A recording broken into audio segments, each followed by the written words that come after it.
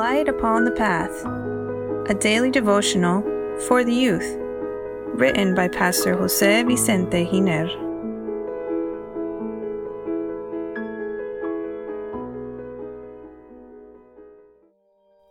February 2nd, God manifested in the flesh. Dear youth, our social nature is a gift of God.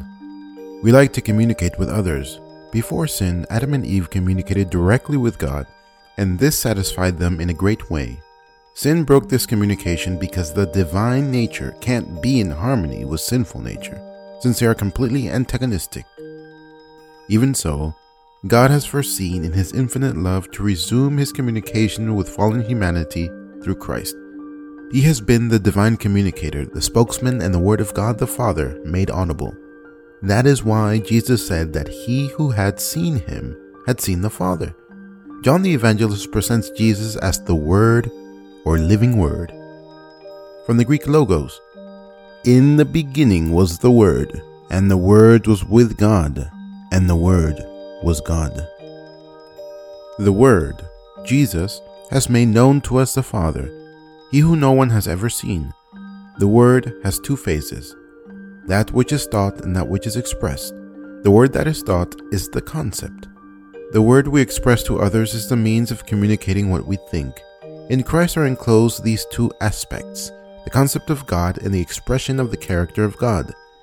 In his Bible commentary, Matthew Henry says, Christ has declared to us the Father's mind, in respect to us in the same way that the word or speech of a man makes us know his thoughts. The inspired pen comments, the Father has given the world into the hands of Christ, that through his mediatorial work he may redeem man and vindicate the authority and holiness of the law of God. All communion between heaven and the fallen race has been through Christ. And Paul declared, to wit, that God was in Christ, reconciling the world unto himself. 2 Corinthians 5:19. It was the Son of God who gave the promise of redemption to our first parents. The same revealed himself to the patriarchs such as Noah, Abraham, Isaac, Jacob, and Moses, and they understood the gospel. He communicated with Israel as Paul's declaration proves, and did all drink the same spiritual drink, for they drank that spiritual rock that followed them, and that rock was Christ. 1 Corinthians 10:4. Moses received all of his instructions from Christ. The prophets could communicate with Christ, as the Apostle Peter says, the Spirit of Christ which was in them. 1 Peter 1:11. And finally, for our hope and happiness, the Word was made flesh and lived among us, full of grace and truth.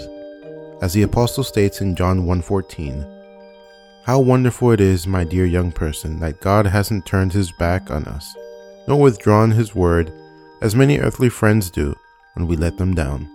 I encourage you to speak with him. Have a happy day, and may God bless you. Please share this message that it may be a blessing to others as well.